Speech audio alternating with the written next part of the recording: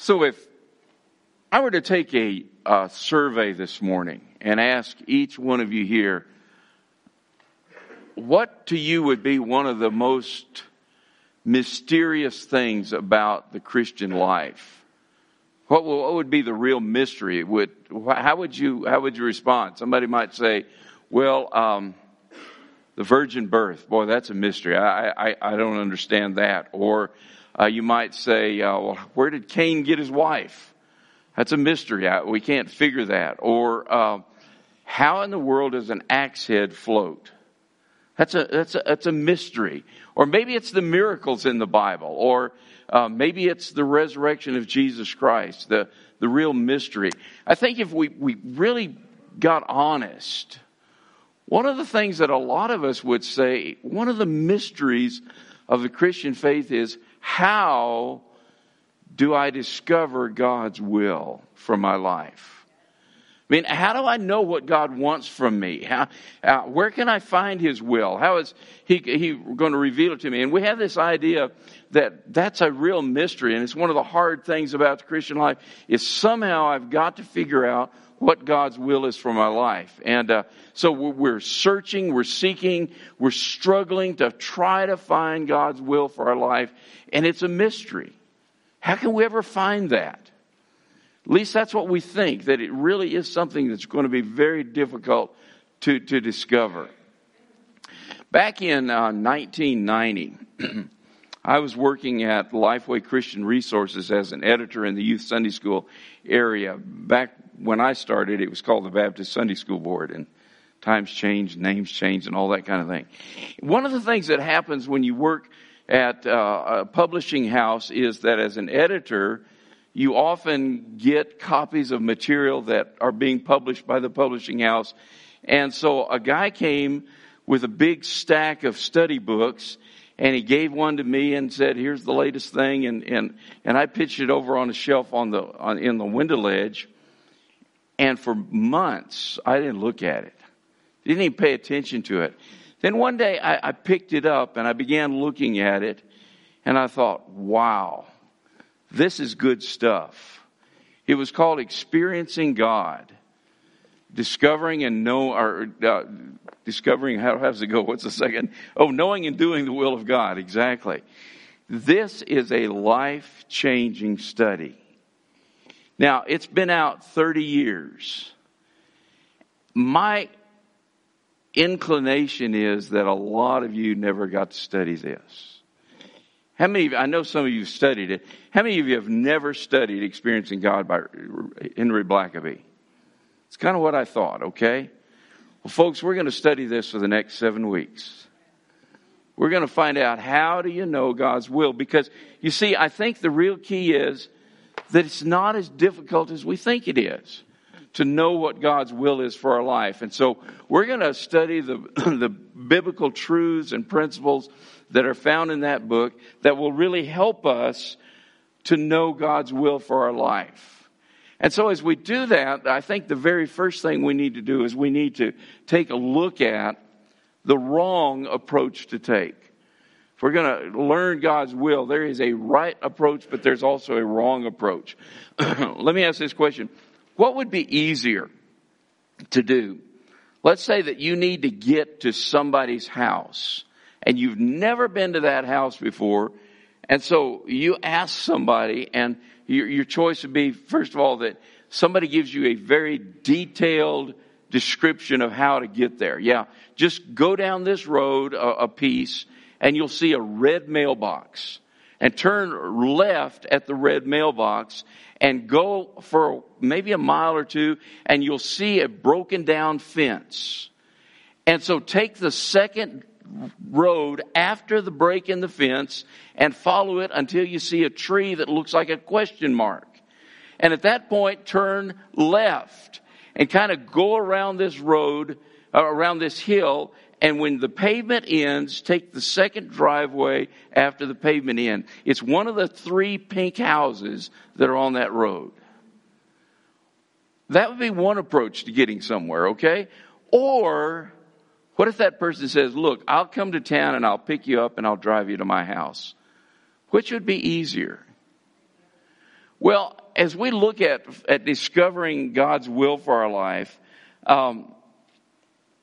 what we often do is we take the wrong approach. We're always asking God, what do you want me to do?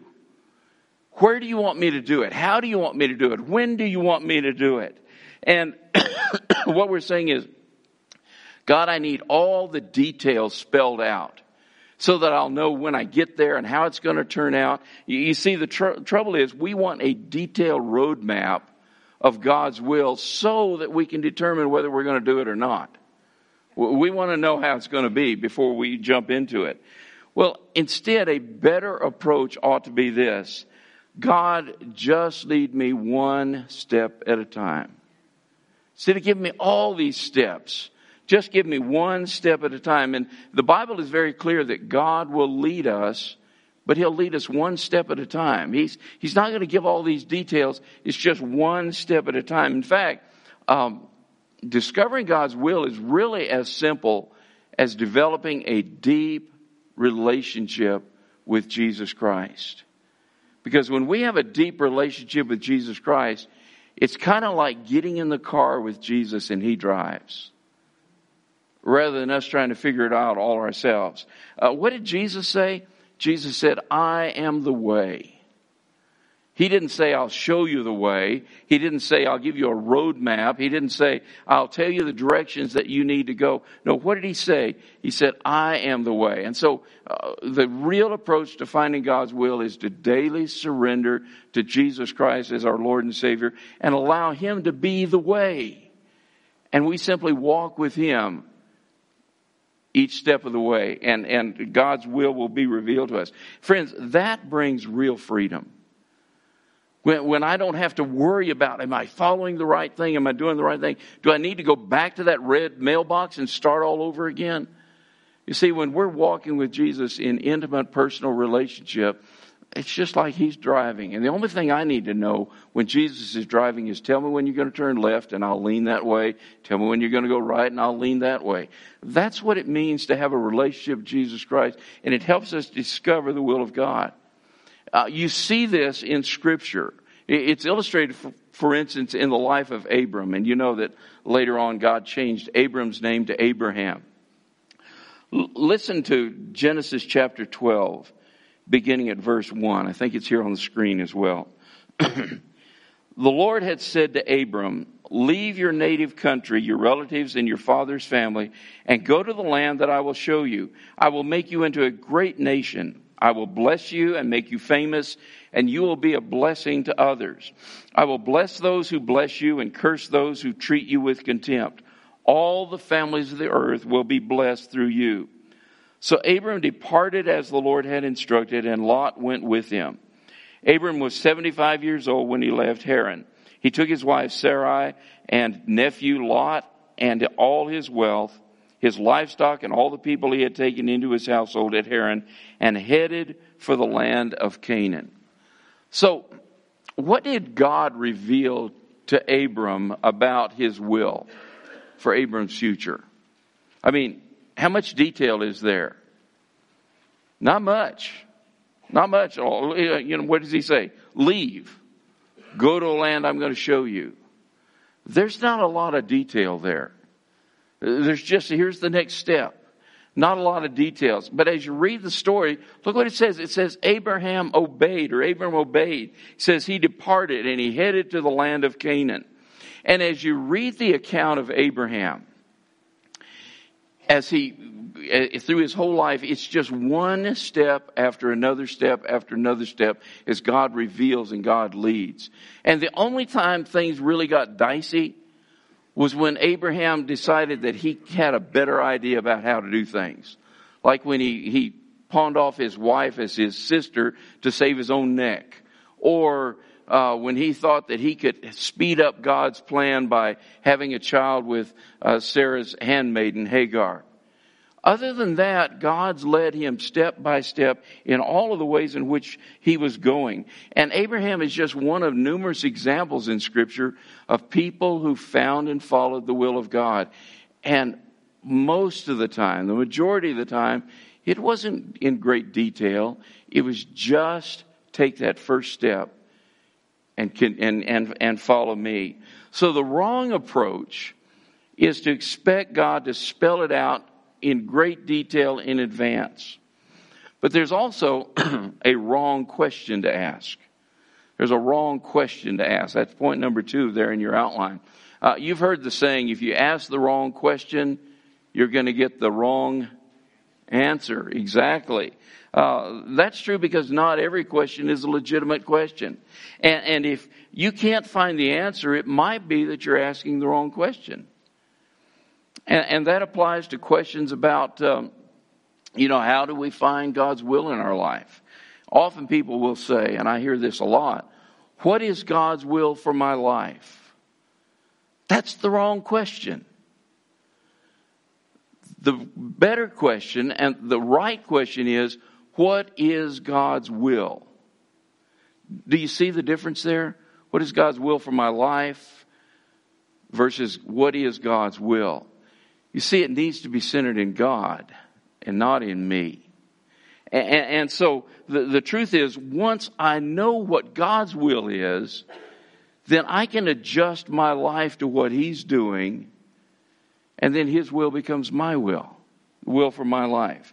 Now, if you're like me, I like to have a concrete example. I like to have a model to follow. And in Jesus Christ, we have, third point there, the right model to follow. The right model to follow. I mean, during His 33 years of life on this earth, Jesus fulfilled every assignment that God gave Him. He never failed to do the will of His Father. Well, how did Jesus come to know and to do God's will? What did He do to discover God's will?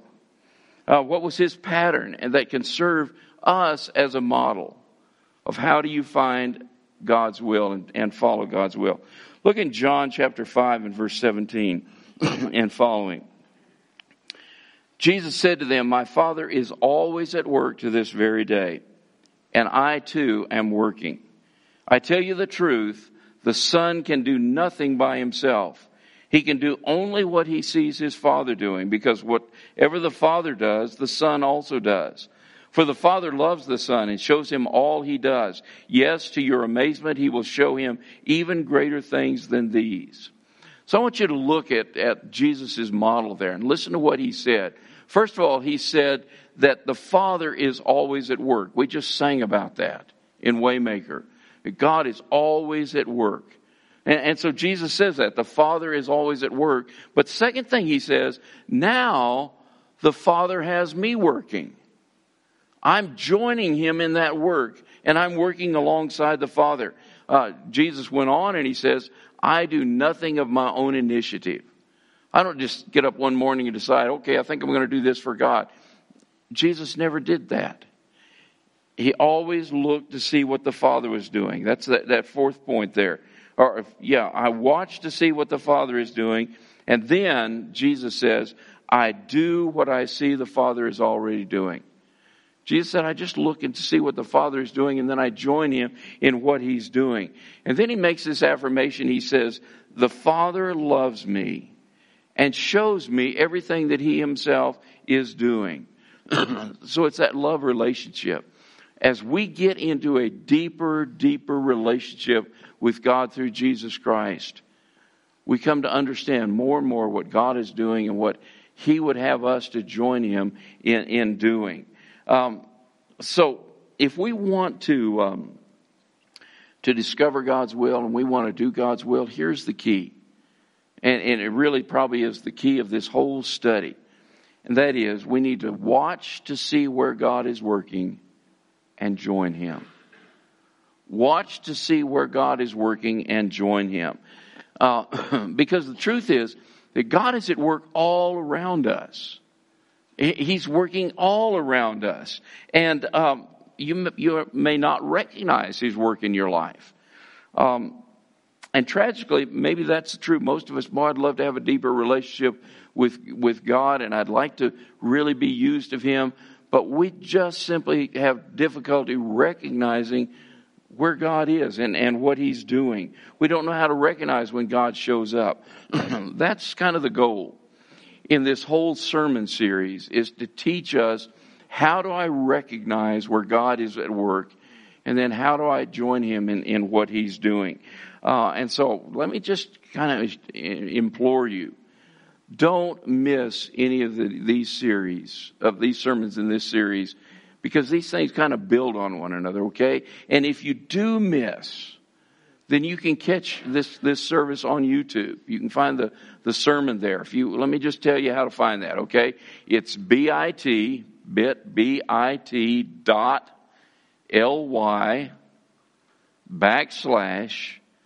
and then capital C, capital B, capital C, capital Elko, E, capital E, L-K-O, capital Y, O-U, capital T, U-B-E. So it's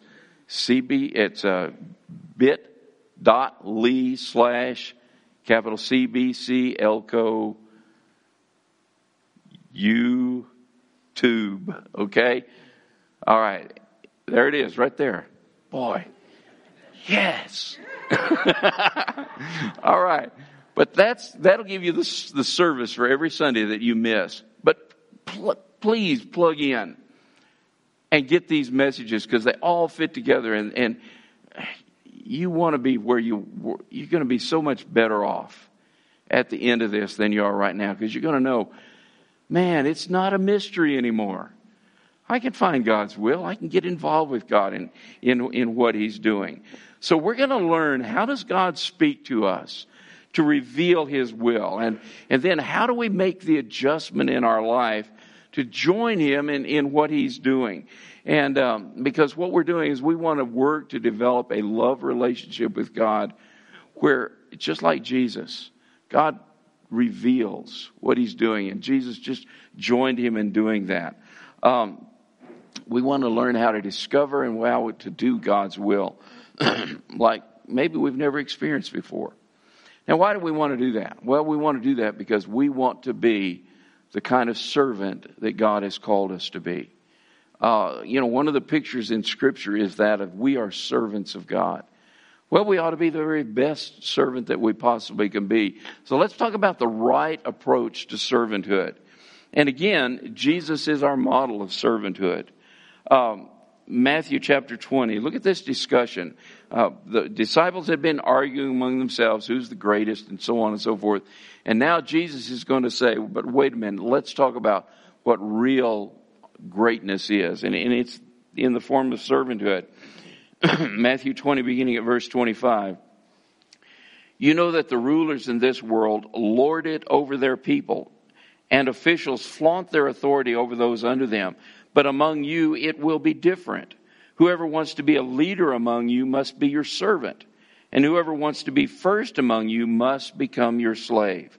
For even the Son of Man came not to be served, but to serve others and to give his life as a ransom for many. So Jesus said, I came to serve. And then he also said, as the Father has sent me, so I am sending you. So we're to be servants. Now, let's ask the question, how do you define what a servant is? How do you define that? And maybe you would say, well, a servant is a person who goes to his or her master and simply says, Master, what is it you want me to do? And when they learn what the master wants, then they just go out and they do it alone. That's not a biblical picture of servanthood. That's a secular, that's our culture kind of idea of a servant is somebody who just goes out and does whatever the boss says, and you just kind of do it by yourself. The real biblical concept of servanthood more closely resembles a word picture that we find in the prophet Jeremiah. Jeremiah chapter 18, beginning at verse 1. Listen to this. The Lord gave another message to Jeremiah, and he said, Go down to the potter's shop, and I will speak to you there. So I did as he told me, and I found the potter working at his wheel. But the jar he was making did not turn out as he had hoped. So he crushed it into a lump of clay again and started over. Then the Lord gave me this message, O Israel, can I not do to you as this potter has done to his clay? As the clay is in the potter's hand, so are you in my hand. This is the biblical concept of a servant. It's this idea of clay that is molded by a potter. And there are two things that are required of the clay. First of all, they have to be responsive to the molding of the potter. They have to be responsive to the shaping and the molding that's there. And then second, that clay has to stay in the potter's hands. Now think about this. When the potter is through with the molding, that potter can do whatever he chooses to do with that clay. In this case, it didn't turn out the way he wanted it, so what does he do? He crushes it all back down into a lump and starts it all over. So the clay does nothing on its own, right? It just sits there on the wheel and responds to the touch, the pressure of the potter. Folks, as servants of God, you and I don't have the ability to do anything. But when we're in God's hands, God can do anything He wants to do through us as long as we're moldable and we remain in the hands of God. And so the master then can use us as his servants any way he chooses. It's his choice. Remember, Jesus said this. He said, for apart from me, you can do nothing. Exactly. But when God works through us, we're unlimited as He is unlimited in what He can do through us. And I would urge all of us to change our understanding of what it means to be a servant of God. It's not getting our orders and then marching out and kind of doing something on our own. Instead, it's relating to God and responding to Him and adjusting our life to Him so that He might do through us what He wants to do through us. Somehow we've gotten this idea that we're to do things for God. The word do probably is the worst word that could be plugged into the Christian life. We think that there's something we need to do for salvation. And unfortunately, after we become a follower of Jesus Christ, we still think we need to do things. We have this idea that God says, don't just stand there, do something. But oftentimes God is saying, don't do something, just stand there and listen to me and follow my leading, follow my prompting. Watch me for your cue. Follow my leading. And then allow me to work in you to accomplish my perfect will.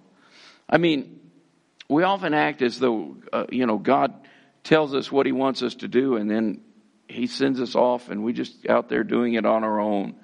And then when we run into difficulty, what do? We ask God for help, and He's going to come to our aid and help us. That's never the biblical picture.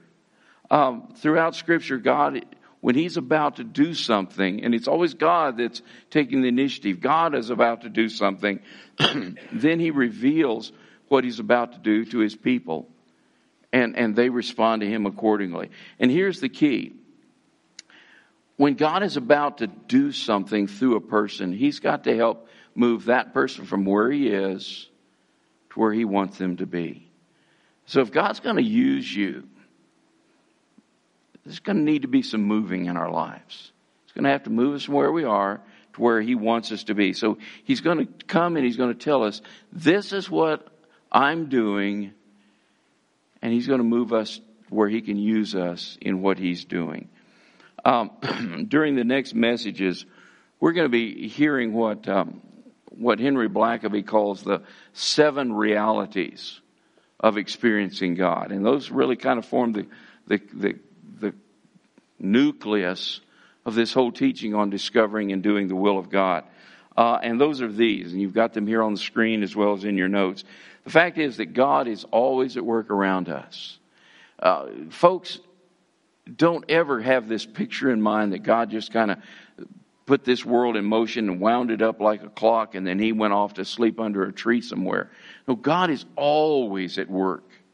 He's always at work around us and in us and through us. He's at work in this world. And then second, God pursues a continuing love relationship with you that is real and personal. See, God is all about relationship. And He wants us to be a part of that relationship. And then third, God invites us to become involved with Him in His work. It's an invitation to join Him. You and I don't get up and say, I'm going to do something for God. God says, hey, I'm up to something. Come join me. And let me work through you. And then God speaks to us by His Holy Spirit through prayer, through the Bible, through circumstances, and through the church to reveal His purposes and His ways. And then God's invitation for you to work with Him is always going to lead to a crisis of belief. Are you really going to believe this is God? And it's going to require faith. It's going to require action on your part. And then you've got to make some major adjustments in your life if you're going to join God in what He's doing. And finally, you come to know God then by experience as you obey Him and as He accomplishes His work through you. And we're going to see these things in the next 6 weeks after today. We're going to see them frequently. We're going to see them in depth. And we're going to see them illustrated in the lives of many people in Scripture, that people that were used by God. For instance, think about Moses. Moses is a good pattern of this whole principle, this whole thought that we're talking about here. Because in Exodus chapter 2, we see that God is already at work in the situation, in the plight of the Israelite people. They've gone to Egypt. They've multiplied. They're a huge group of people now. And they become enslaved. Pharaoh comes along. He says, I don't know about this Moses guy that you all talked about.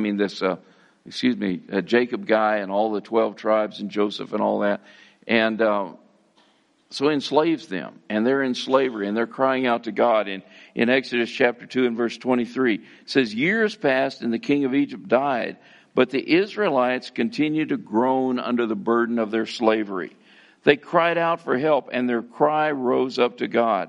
God heard their groaning, and He remembered His covenant promise to Abraham, Isaac, and Jacob. He looked down on the people of Israel and knew it was time to act. God is getting ready to do something. He's going to be at work in this situation. And so what does He do? He takes the initiative, and He approaches this guy, Moses. And He reveals Himself to Moses. I am that I am. And He says, I am fixing to do some work here. And I invite you to join me in what I'm doing. He invited Moses to become involved with Him because He's about to work. Look at chapter 3 and verse 8 and verse 10. God says, so I have come down to rescue them from the power of the Egyptians and lead them out of Egypt into their own fertile and spacious land. God says, I'm getting ready to work. I'm going to work in this situation. And look at verse 10. Now, Moses, go, for I am sending you to Pharaoh. You must lead my people Israel out of Egypt. See, Moses tried one time to kind of deliver his people. He killed an Egyptian. Whoop-de-doo, And he failed miserably. He ran for his life and hid in the wilderness for 40 years. God says, you didn't do it my way. Let's do it my way. I'm fixing to work. Now I want to use you. Go and be my mouthpiece to Pharaoh. See, you see what God has revealed to Moses? He's revealed Himself to Moses and explained, this is what I'm going to do. And so the invitation is there. Moses, join me in my work. Well, that's going to lead to a crisis of belief. You remember Moses? He said, whoa, wait a minute. I stumble over my words. I'm not your man. Go find somebody else. There was a crisis of belief there. Verse 11, Moses protested to God, who am I to appear before Pharaoh? Who am I to lead the people of Israel out of Egypt? See, he had to make a major adjustment in his life to join God in what God was doing. He had to, and not only that, he had to leave his comfort zone. And he had to go back to Egypt where he had been a wanted man. And he had to go back there. I'm reminded of time when God began to work in Saul of Tarsus' life, appeared to him in a bright light, and Saul as later became Paul, was blinded. And God showed up to a man by the name of Ananias and said, Ananias, I want you to go down to the street called Straight, and there's a guy there by the name of Saul. You need to go and lay your hands on him and pray for him. There was a call and invitation because God was at work. But Ananias had a major crisis of belief, remember? He said, wait a minute, Lord, you know about this guy. He's killing Christians, and you want me to go down there? There was a major crisis of belief. And then he had to make this adjustment in his life to say, okay, I'll go, and if I die, I die, but I'm going to go, okay? Well, here is Moses. Moses had to go back to Egypt, back to the place where he had run, for his life, and there was a crisis there, and he had to make that adjustment. But it's through this experience that Moses comes to know God in a very, very, very intimate way.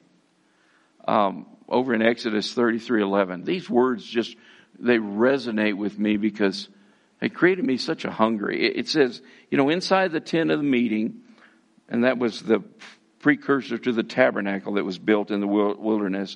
It says the Lord would speak to Moses face to face as one speaks to a friend.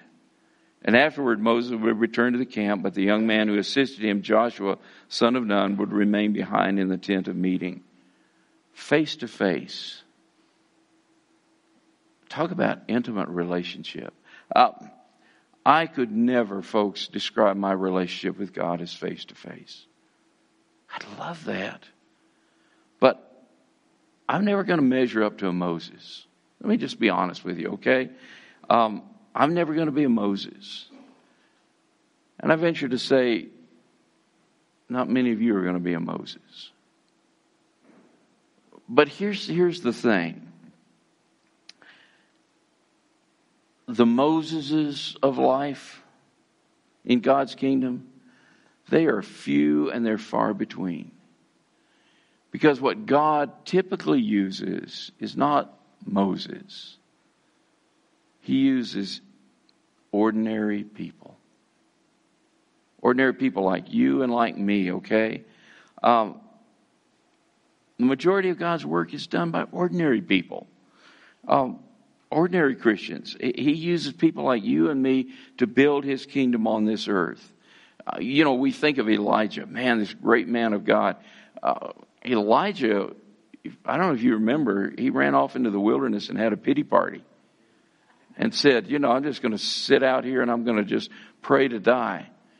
Well, I can identify with Elijah. I have pity parties. Listen to what James said about Elijah. Elijah was a man just like us. Underline those words. Just like us. Elijah was a man just like us. He prayed earnestly that it would not rain. And it didn't rain on the land for 3.5 years. Don't you love that? Elijah was just an ordinary guy, just like us. But when he prayed, things began to happen. What James said, you and I need to follow Elijah's example here. We may be ordinary, but the God we serve is not ordinary. And when we begin to pray, God does extraordinary things in situations. You're praying for the one. Who's your one? We've been praying for that. The person that you want to come to faith in Jesus Christ. And when you begin to pray, you're just an ordinary guy, an ordinary gal, and you begin to pray. When you start praying for your one with persistence and pleadings and brokenheartedness, then what you do is you set God's power to work on the battlefield for the souls of your one.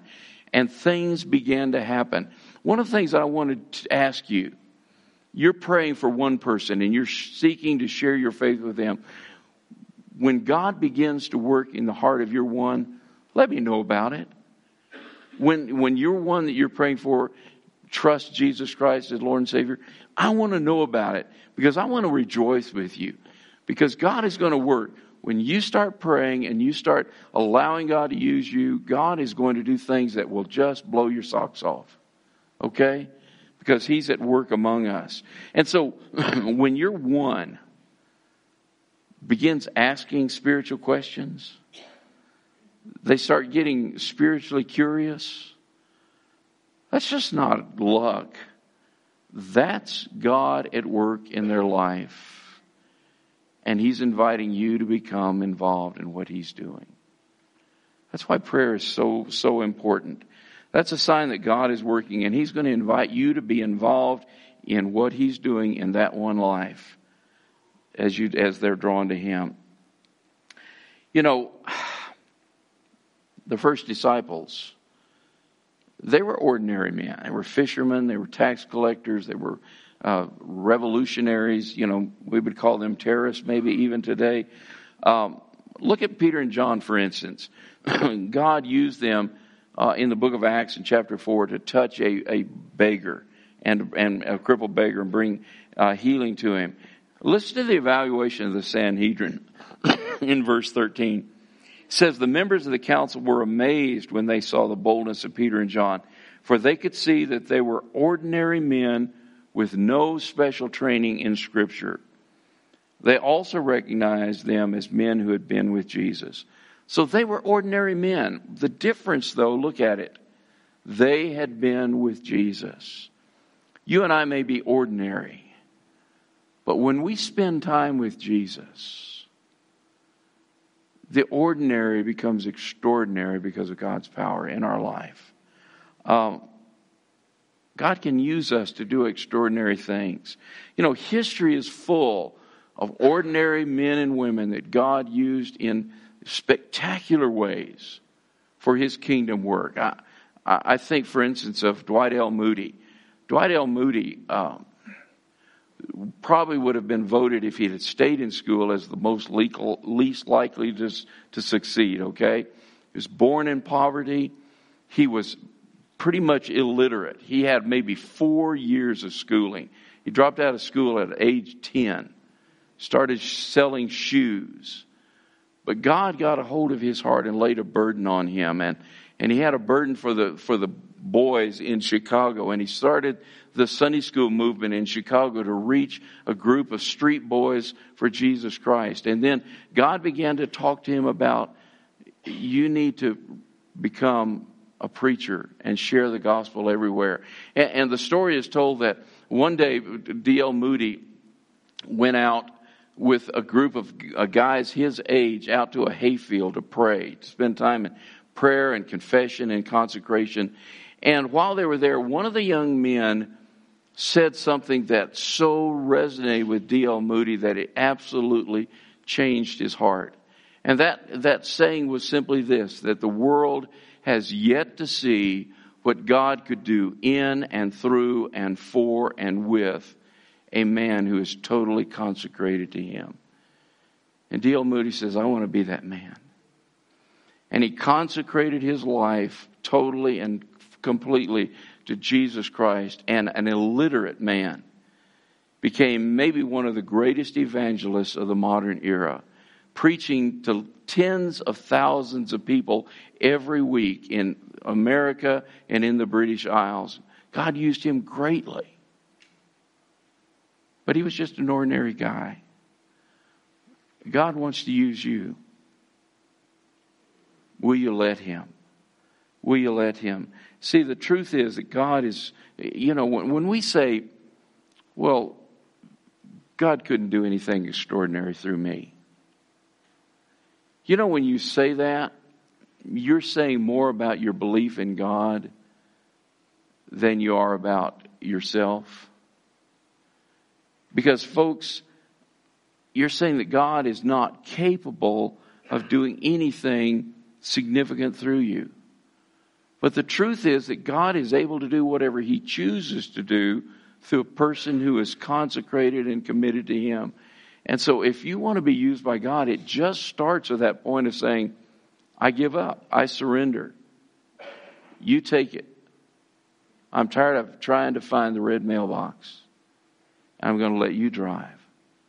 I'm going to follow you in that.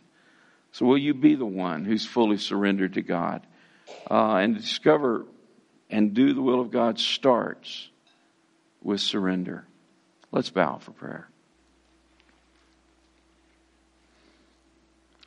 As we pray, let me just remind you, please, don't measure yourself by the world's standards. You and I will come up short every time when we measure ourselves by people around us. Simply remember that our identity is found in Jesus Christ. And God says, I want to use you in ways that you can't even begin to imagine. Just let go and let me work through you. Father, thank you that you have a perfect will. Teach us how to know where you're working and to join you in that work. Father, I thank you so much for the truth of your word. I pray that each and every one of us would have a heart that is moldable, that we would allow you to mold us, that we would stay in your hands so that you might use us to do extraordinary things.